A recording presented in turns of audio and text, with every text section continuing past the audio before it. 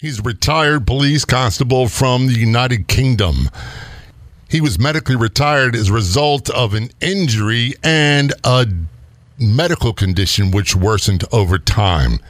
As his physical condition worsened, so did his mental state. He's here to tell us all about that on the Law Enforcement Talk Radio Show.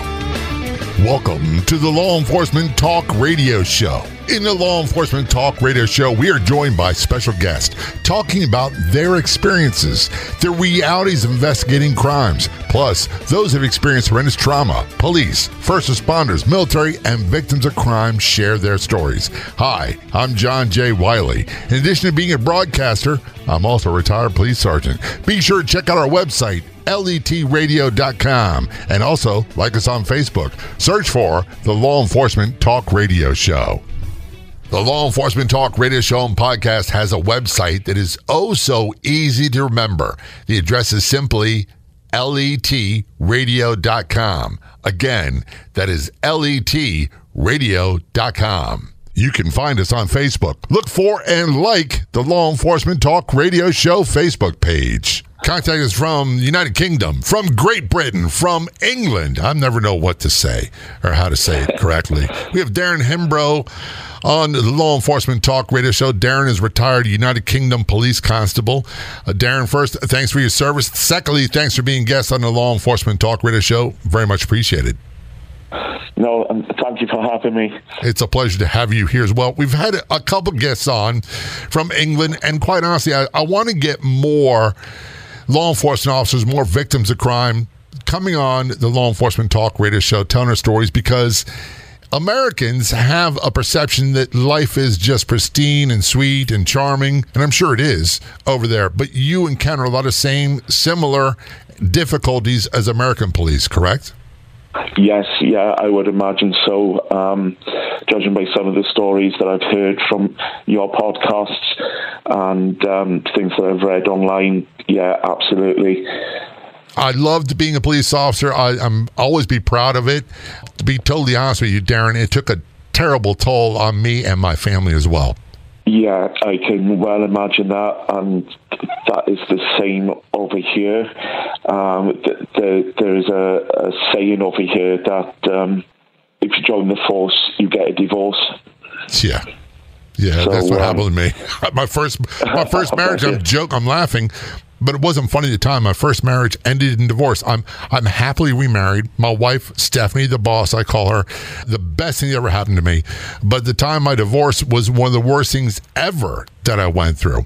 You retired as a United Kingdom police constable. Where were you policing at? I was working out of my force area, which was in South Wales. And I was working in headquarters by the time I retired. But before that, I'd done 10 years frontline in Swansea, and I'd done 3 years hate crime in Swansea, and then I finished in headquarters then. And so how long were you from start to finish on the job? 17 years as a PC, as police constable, and I was 2 years as a civilian before that. Gotcha. So you were not a rookie. When I say that, I don't mean that as an insult, but I thought I knew a lot as a rookie coming out of the academy. I really knew nothing, and it took a while, at least in American policing, I'd say about 5 years before you start really getting good at your job. So you certainly weren't a rookie when you retired. No, definitely not. I've been there, done a lot, seen some of the best of humanity, and I've seen some of the worst of humanity, and everything in between. So I loved the job, but unfortunately, my health took control over me. We'll talk about your situation with your health in a moment. I got to ask you this, and even if I remember the name of the show, I wouldn't say it, but there was a show I was watching. I believe it was on Netflix, that involved police in Wales, and they had an English version and a Welsh version, the same actors, and they just did different dialogues. It was one of the most depressing, gorgeous, beautiful area, but one of the most depressing shows I've ever seen in my life. Would that be a fair representation of what policing was like in there? I think I know the show. I can't remember what it was. Was it Hinterland? That's exactly what it was. Yeah. I wasn't going to say it. I'm telling you, at the end of every episode, I'm like, I don't know what's wrong with me. The life is horrible. I think there was a bit of dramatic license going on there, but well, yes, but no. Yeah. Well, I got to say this. My wife, the boss, and I, we rarely ever watch American-produced television about dramas in particular about policing because, number one, in my opinion, they always get it so wrong, number one. Number two, they don't do a very good job of character development. They've become very stereotypical about police. The BBC-related content, police-related content, I find to be, at the very least, when it comes to character development, much further ahead. Is that a fair assessment? Yes. Yeah. Well, sometimes what we used to say when I was in work, unfortunately, we can't solve crime in an hour. No. Isn't that funny how that happens? Yeah. Yeah. So, the most basic of crime that we would deal with could take 2 to 3 hours when I was on response anyway, minimum. And then sometimes you'd have to bail people and everything. So it was, some cases were an absolute nightmare that you hold on to for months on end. And, but you watch a drama show and it's all done in 60 minutes. The one thing, I get the whole 60-minute things, and I have so many people that they're like, well, I watch these crime CSI shows on television, and they can solve anything. They can solve stuff by DNA within 30 minutes. Well, we didn't get DNA results back sometimes 6 months, a year. It could take a very long time. Blood toxicology levels would take a very long time. Sometimes we had a good idea of who the criminal was, who committed the crime, but we weren't able to get something we call probable cause and effect an arrest. One of the worst things for me personally was when we have known violent criminals that committed violent crimes and we can never bring charges. Did you go through any of that yourself? Yes, and sometimes if we did bring charges and it got to court, and then it would get kicked out of court, so they'd get away with it, and they say, "Oh no, all that work, the victims, the victims would lose total faith in the criminal justice system." Yeah. Unfortunately, that's the same here, and one of the things I learned early on in my career was you just do the best we could. Our job as police was to, if there was a case, to bring it to trial. And it was the state's attorneys, or I don't know the terms they used there. It was their job to try it. And sometimes you could not get what we call justice. And sometimes no one wanted to be the one who ruined a case, but sometimes early in my career, I was the one who made mistakes, and I learned rather rapidly how to avoid making those mistakes. Yeah, I've done that myself. So I think that every new officer's school is those mistakes and how not to do them. Now, I got to ask you this before we go to break. In the courts over there in the United Kingdom, in Wales, did they wear those wigs that we always see on television? Yes. Yeah. What is the reason for that? Come on, man. Tell me, what's up with the wigs? I don't know, but they've been there for a few hundred years at the very least. Well, there's things called tradition, and that's the one thing that's slow to change, not just in police work, but in the courts as well. We're talking with Darren Hembrow. Darren is retired police constable from the United Kingdom. He served in Wales. We're going to talk about what happened to him, what caused his medical condition, and how, as it worsened, his mental health did as well, and what he does about it today. This is the Law Enforcement Talk Radio Show. Don't go anywhere. We'll be right back. I have some exciting news to share with you. You are going to love my Your Diet Do-Over do-it-yourself course on harmonywithfood.com, which means you could do everything at your own pace. I put my heart and soul into this course. Have you been on every diet there is only to gain the weight back? If your relationship with food is, well, not that good, you should purchase the Your Diet Do-Over course. Go over to harmonywithfood.com, click the Your Diet Do-Over tab, and get started today. Get access to free podcast versions of the show and more on Facebook. Do a search for the Law Enforcement Talk Radio Show and be sure to click like.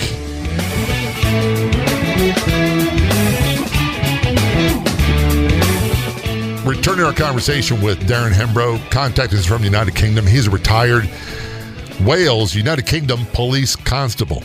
Retired due to a medical condition, and as his physical health worsened, so did his mental health. His website is DarrenHembrow.com. That's spelled HEMBROW.com. He's a level 3 qualified coach. Darren, in your own words, what happened? Because this was not a line of duty thing, but you wound up getting hurt and suffering a physical condition which ended your career.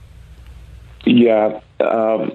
I think it was around July, August 2016. Where I was stationed about 10 minutes from my home on foot. So I would walk back and forth to work every day. And by the time I was getting home, I would get this really sharp pain across the soles of my feet. Initially, I didn't think anything more of it. However, as time sort of went on, that pain became permanent in my feet. Came up my legs, up the right side of my torso, down my right arm, up the right-hand side of my face. I don't know what was happening to me. I was in pain. I was burning. The only way I describe that burning is if you put your hand on top of a car in a heat wave. Uh-huh. And I was still going to work, but my 10-minute walk to work was taking me about an hour because I could barely put one foot in front of the other. And eventually I ended up in, I think you call it ER, right, emergency room. It was one particular night, and because I knew most of the staff there, and especially the security guards, because sometimes we used to take prisoners there, one of the security guards came over to me and asked if I'd had a stroke, because the right-hand side of my face had pulled down. But, you know, I got sort of told off by the doctor for using their service. Told me I need to go see a neurologist, which I did. I was back and forth my own doctor. At this time I was going about twice a week, because whatever they were giving me to try and stop the pain wasn't working. Is this nerve pain? Yeah. Did they put a diagnosis on you at any point? Eventually, when I went to see the neurologist, first thing he done was send me for tests for motor neuron disease and multiple sclerosis. So I'm thinking, oh, dear God, please don't ever do that. Either of those. You know, perhaps in a blessing it wasn't. But eventually I had a nerve conduction test that showed I had widespread, deep-rooted nerve damage in 3/4 of my body. So, Darren, how old were you when you got this diagnosis of the nerve damage throughout your body?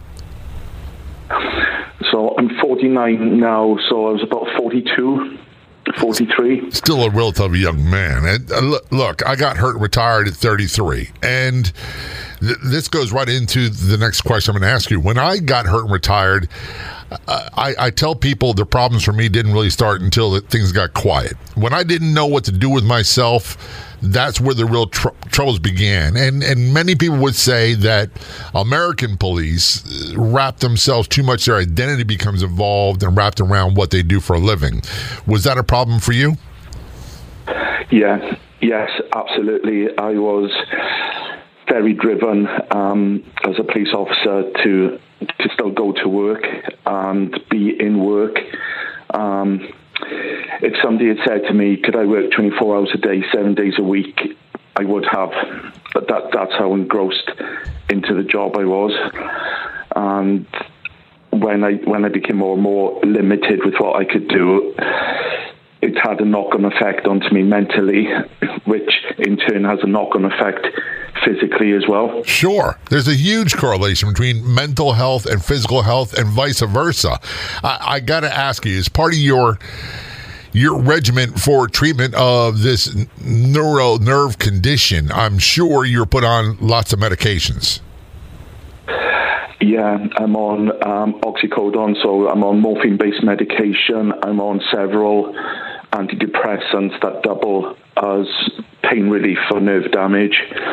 And I'm on a couple of other things. I can't even pronounce what they are. Yeah, I'm not anti-medicine. Yeah, there's been a knock-on effect there. Sorry. I'm not anti-medicine. I just don't personally like taking a lot of it because there's always effects. There's positives and there's negatives. And one of the things that really concerns me is, and I did medication for a very long time, but I've been off that for quite a while. If I needed to, the doctor said to me, you can always go back on. I'm like, what a brilliant concept. Fortunately, I've not needed to. But when you said oxycodone, morphine-based, the painkillers, the opiates, I had shoulder surgery several years ago. And by the way, it was the most brutal pain I've ever been in my life. And they kept me on some heavy-duty painkillers for about 3 days and then started loosening up a little bit. But I got severely depressed, and I was nodding off in a chair. My sleeping habits were off, but my moods really began to change. And that causes me great concern for you. Not the physical part, but the opiates. Have you noticed that effect? Yes. Yeah, there's been times sort of half physical, half mental, where I haven't been able to get out of bed. All I've wanted to do is sleep. And sometimes when I've forgotten to order my repeat prescription and I've run out of medication, I'm also going through withdrawals on top of the nerve pain as well. Right. And there's so many people that have developed, this is a term I don't like, have developed addiction problems. Dude, these medications, some of them are so heavy duty, they are addictive in and of themselves and can create another monster on top of everything else you got to deal with. I'm sure that thought has entered your mind. Yeah, I was initially worried regarding addiction. To me, that term is acceptable, but I know for some people that term can trigger a few things. Right. But for me, I think that because I've had 18 months of psychotherapy as well, so I've had to work through quite a lot mentally just to accept the fact, A, I am disabled now, and B, I've got to take this medication just to function. I hear for the rest of my life. I hear you. And we'll talk more about the whole addiction and the reason why some people have problems with it. We're talking with Darren Hembrow. He's a retired United Kingdom police constable, diagnosed with severe nerve damage, which involved his mental and physical deterioration. He is a level 3 qualified coach. Get more information about him online at darrenhembrow.com. This portion of the radio show is brought to you in part by Pet Rescue Life Facebook page. Everyone's welcome at the Pet Rescue Life Facebook page, where you'll find fun, informative, and enjoyable posts daily. Purebred, mixed breeds, rescues, we love them all. Be sure to like the Pet Rescue Life Facebook page. This is Law Enforcement Talk Radio Show. We're going to take a short break. We'll be right back.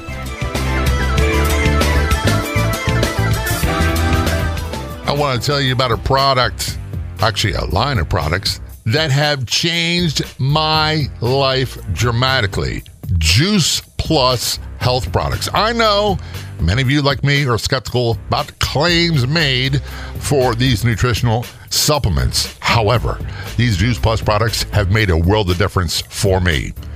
The simplest, cheapest, least expensive product they have. As a result of taking it, a chewable berry flavored product, I've had full night's sleep every night and 0 leg cramps. I know, doesn't seem like a lot, but getting good night's sleep and having a stable mood helps me quite a bit. You can get more details about Juice Plus products at letpops.com. That's letpops.com. And for those of you looking for a great business opportunity, check out letpops.com. If you want to be a guest on the Law Enforcement Talk Radio Show, simply contact us. It couldn't be easier. You can send us a message on Facebook. Look for and like the Law Enforcement Talk Radio Show page, or email jay@letradio.com. That's JAY at letradio.com.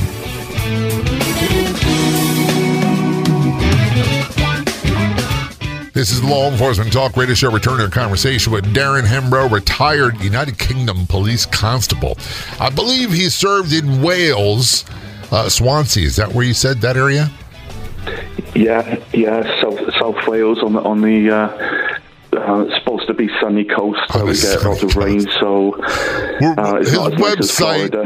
His website is darrenhembrow.com. He's a level 3 qualified coach.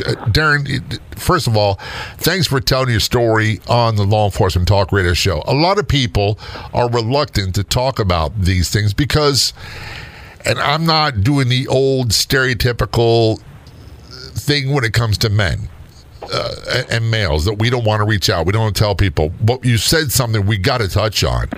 I had to accept the fact that I'm physically disabled. I tell people all the time, I have a handicap. I'm not disabled. There's certain things I can do. There's certain things I can't do. And as a result of police work.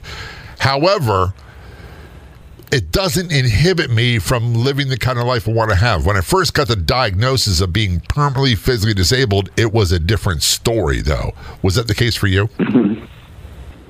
Yeah. The neurologist, he wasn't particularly helpful. So I had to go to a second neurologist who explained a lot more to me. If they could find an underlying cause to my condition, they could treat the cause and my nerves would repair themselves, but they can't find a cause. So when I was told that it was going to be lifelong, my heart just sank, because I wouldn't wish this on another living soul. Honestly, I wouldn't. I sometimes send a picture to people of like a back that's been severely bruised, and I would say, this is what the pain feels like, and now set it on fire, and that's what my body feels like.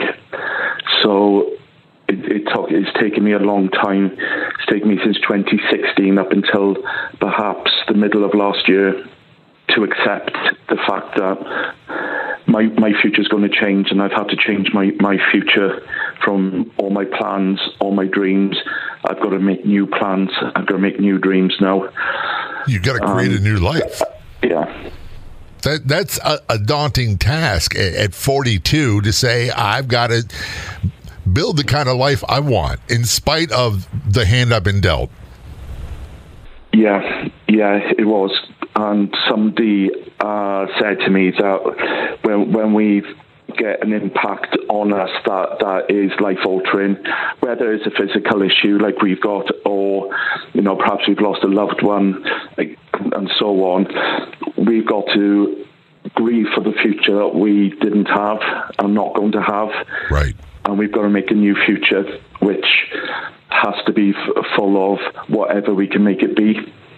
One of the things, and I know there's differences and there's similarities with policing in America, and not all police are the same in America, but there's some similarities, at least in my story. And one of the biggest problems I had as a police officer, part of our job description was helping people solve their problems. And that was very much the mindset. The vast majority of our calls for service were quality of life issues. They weren't dealing with crime. Crime was a different story, but we were trying to solve people's problems and help them find a solution. When I came up with problems that I couldn't solve, it really frustrated me, because I thought I could fix myself using myself and my willpower and knowledge alone. Was that a situation for you, and is that typical with British police? Yeah, service calls, they are the biggest call that I used to experience, and very often we used to double up for paramedics because we were trained first aiders, so very often there were no paramedics available. We'd get there for injuries. We'd have to go to help, as you say, help solve other people's issues, and then deal with crime as the sort of, in the background, so to speak. With myself, I became very stubborn. My aim was literally go to bed, get up, get to work, come home and go to bed, and that was all that was going on in my mind. So I don't know if I've done right or wrong with that, but all my thing was just get to work, you have got to get to work. And I in the end, it just got too much, and I just had to give it up, Yeah, and that's a tough pill to swallow. When you were retired, how old were you? 48. 48. All right. So one of the biggest problems for me, and without getting into the trauma, I knew what my role was as a police officer, as a police sergeant. I knew what my job was. And the more hectic and the more chaotic and the more traumatic it was, the more comfortable I seemed to be. However, when I had to deal with my own issues after leaving police work, it's as if I was totally confused and had no idea where to even start. Is that a fair assessment for you and what you've experienced with other police? Yeah. That for myself personally, that's 100%. Very good at giving advice, but couldn't see my own advice. So you know that old saying, "Physician, heal thyself." Yeah. That comes to mind a lot in relation to myself. So. Yeah, I was stuck between a rock and a hard place, Well, stubbornness is not a bad fault. I would say that I'm by nature a stubborn person. I'm not as obstinate about it as I used to be when I was younger. I'm not as outwardly stubborn as I used to be. However, there's a line, I guess the way to describe it is a determination that I will not give in. I won't quit. And there were many times that I came close to quitting, but now it's not even an issue. When you say you're stubborn, are you of the same type of mindset? I'm not going to quit. Yes, I used to be. I used to be until last year. And last year, I came to sort of realization that if I can't do it today, I'll do it tomorrow. If I can't do it tomorrow, I'll do it next week. So I'm still trying to work on it, but I'm still trying to get that balance between being determined and using stubbornness positively and not using it to the detriment of my own well-being, Right. Look, I'm blessed to be married. I've got a wonderful wife, very supportive. Her name is Stephanie. And one of the things about her is when I am too out of line, I'm too stubborn, or I've crossed that line and I can't see it, she will let me know that I'm out of bounds. Do you find that to be helpful for you in your life? Yeah, I'm surrounded by some really, really good friends who have had my back from the word go. Two of them, Simon and Jason, they saved my life one night, and I'll never, ever be able to repay them for that. Well, it's good to have people like that really will throw the lifeline when needed, but they will also throw some hard, cold truth your way when needed as well. We're talking with Darren Hembrough. His website is darrenhembrough.com. He's a retired United Kingdom police constable. And we return to the conversation on the Law Enforcement Talk Radio Show. We're going to talk about the really dark days and how it inspired what he does today. You can find us on Facebook. Just search for the Law Enforcement Talk Radio Show and be sure to click like. Don't go anywhere. We will be right back.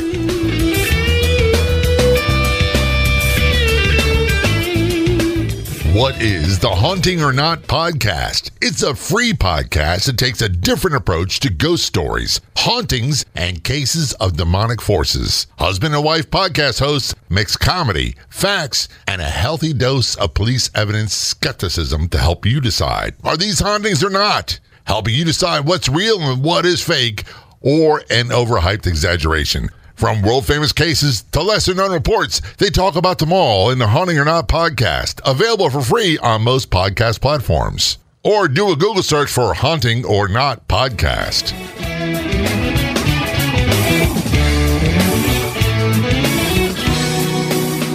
Welcome back to the Law Enforcement Talk Radio Show. We are joined by special guest Darren Hembrow, retired United Kingdom Police Constable. He's calling us from across the pond, as they say. And also, I watch a lot of British-made television, and they say things like cuppa and tea, and do they say cuppa and mate and all that stuff? Cheerio? Yeah. Coming up a cuppa. My wife is going to die when she hears that. Well, Darren developed a nerve problem, severe nerve problem that affected 3/4 of his body and forced his retirement from police work. And part of our conversation, Darren, is we talked about the mental health, the physical health, the correlation with the two, taking medication, feeling that your life has changed. And then you mentioned at the end of the last segment a couple friends that saved your life. I can only imagine you hit a point where there were really dark days. Can you talk about that? Yeah. I can now. About 3.5 years ago, I think it was just before lockdown. It was the January before lockdown. And I was in so much pain. I was ready to take all my medication in one go. I was going to take the whole lot. And I was chatting to Simon and Jason. They don't know each other online. And I just said, I've had enough. I can't cope with this anymore. And sorry, no fairness to them, they kept me talking till about 5 o'clock in the morning. And then I fell asleep. And when I woke up, I felt a bit fluey and I felt a bit hungover. And first thing I done, I still went to work the next day, which I perhaps shouldn't have done.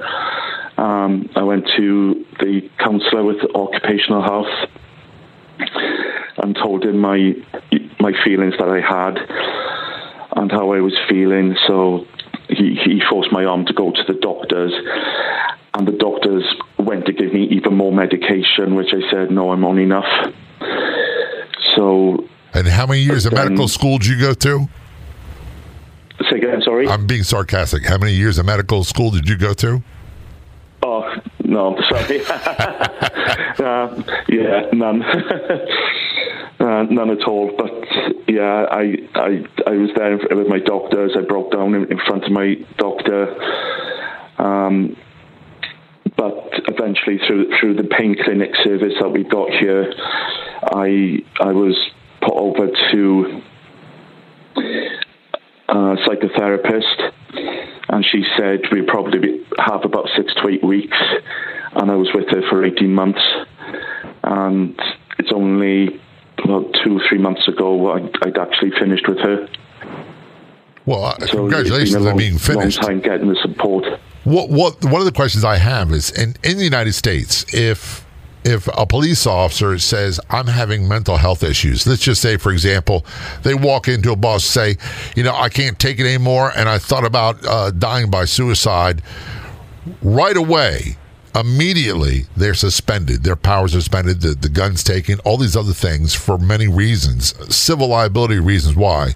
However, a lot of this can be viewed as disciplinary action, and it doesn't always work out well. Did your agency handle it better, in your opinion? Yes. I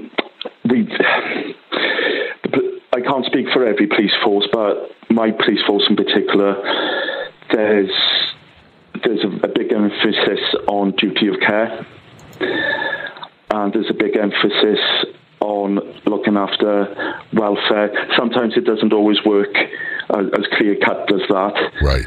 Admittedly, but that is as it is. But there is a big emphasis on duty of care and big emphasis of politics are the same regardless of what job you're in. So without any character assassination, it depends on your management team as well, how good they are to you. And so it sounds like your agency was good to you, which I'm very appreciative of. Yeah, they were. It did take a while, perhaps, for me to get the right management team. And basically what had happened about 2 years ago, I'd gone into work, my sergeant sat me down and said, "You look awful, I don't think you're well enough to do your job." And that was my last physical day in work. And that was a tough call for your sergeant to do, by the way. Retirement.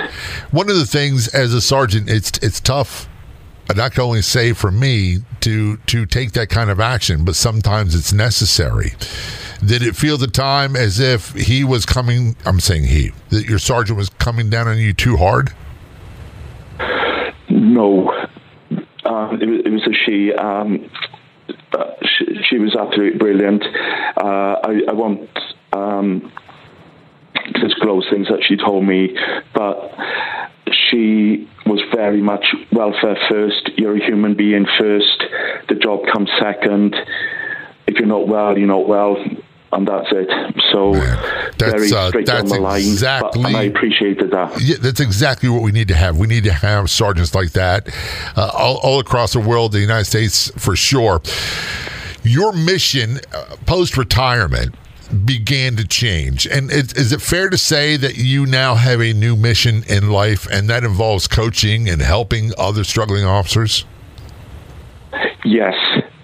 I thought I walked away from the police with 2 qualifications, one as a trainer, one as a level 2 and level 3 coach. And I thought I can't be the only officer that has struggled. And there must be other officers everywhere that are going through issues either within work or needing medical retirement, can't face the concept of retirement full stop, because I've got no doubt the same in America as over here. The job just sucks you in. And, one of my ex-colleagues who I do keep in touch with from time to time, he said he can't see what life is like the day after retiring. He just can't see his future. So I thought I had a sort of penny drop moment, and I thought, why not get out there? Why not help officers? It doesn't matter about the rank. To help officers come to some sort of clarity, some sort of goal, some sort of acceptance that, unfortunately, in life we all come to the point we have to retire, and just to push forward. So that's my main aim. Right, that's a great goal. And by the way, when I was in the police academy in Baltimore, one of the things they said was the average life expectancy for a Baltimore police officer, this was 1980, was 55 years of age. And the vast majority died within 2 years of retiring. And the number one cause was they drank themselves to death because, in my opinion, you said it, they couldn't imagine their post-police officer career. What do I do now? Yeah. The other one is, who am I now? Yes. You've got to create a new identity once you give up policing. And, you don't necessarily have to find another job unless you want to. But you do need to find a new you. And it's the same you that you were before you started. It's just got to come back to the surface. And then best foot forward. Get some goals in life, achieve those goals, because life is definitely worth living, It certainly is. I agree with you 150%. Darren, I appreciate your service.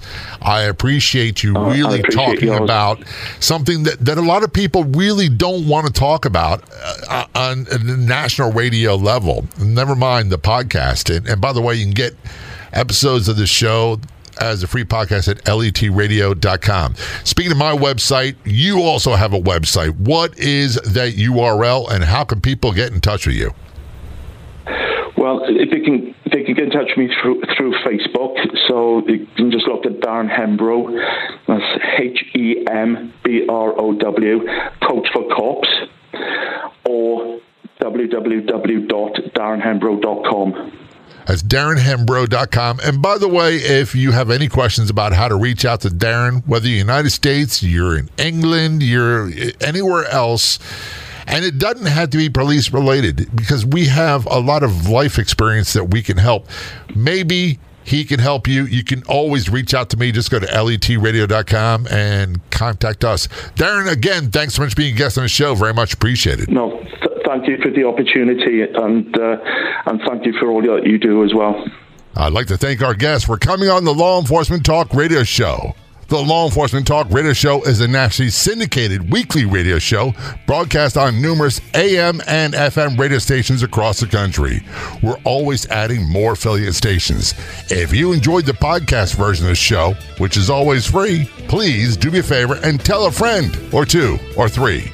I'll be back in just a few days with another episode of the Law Enforcement Talk Radio Show and Podcast. Until then, this is John J. Wiley. See ya.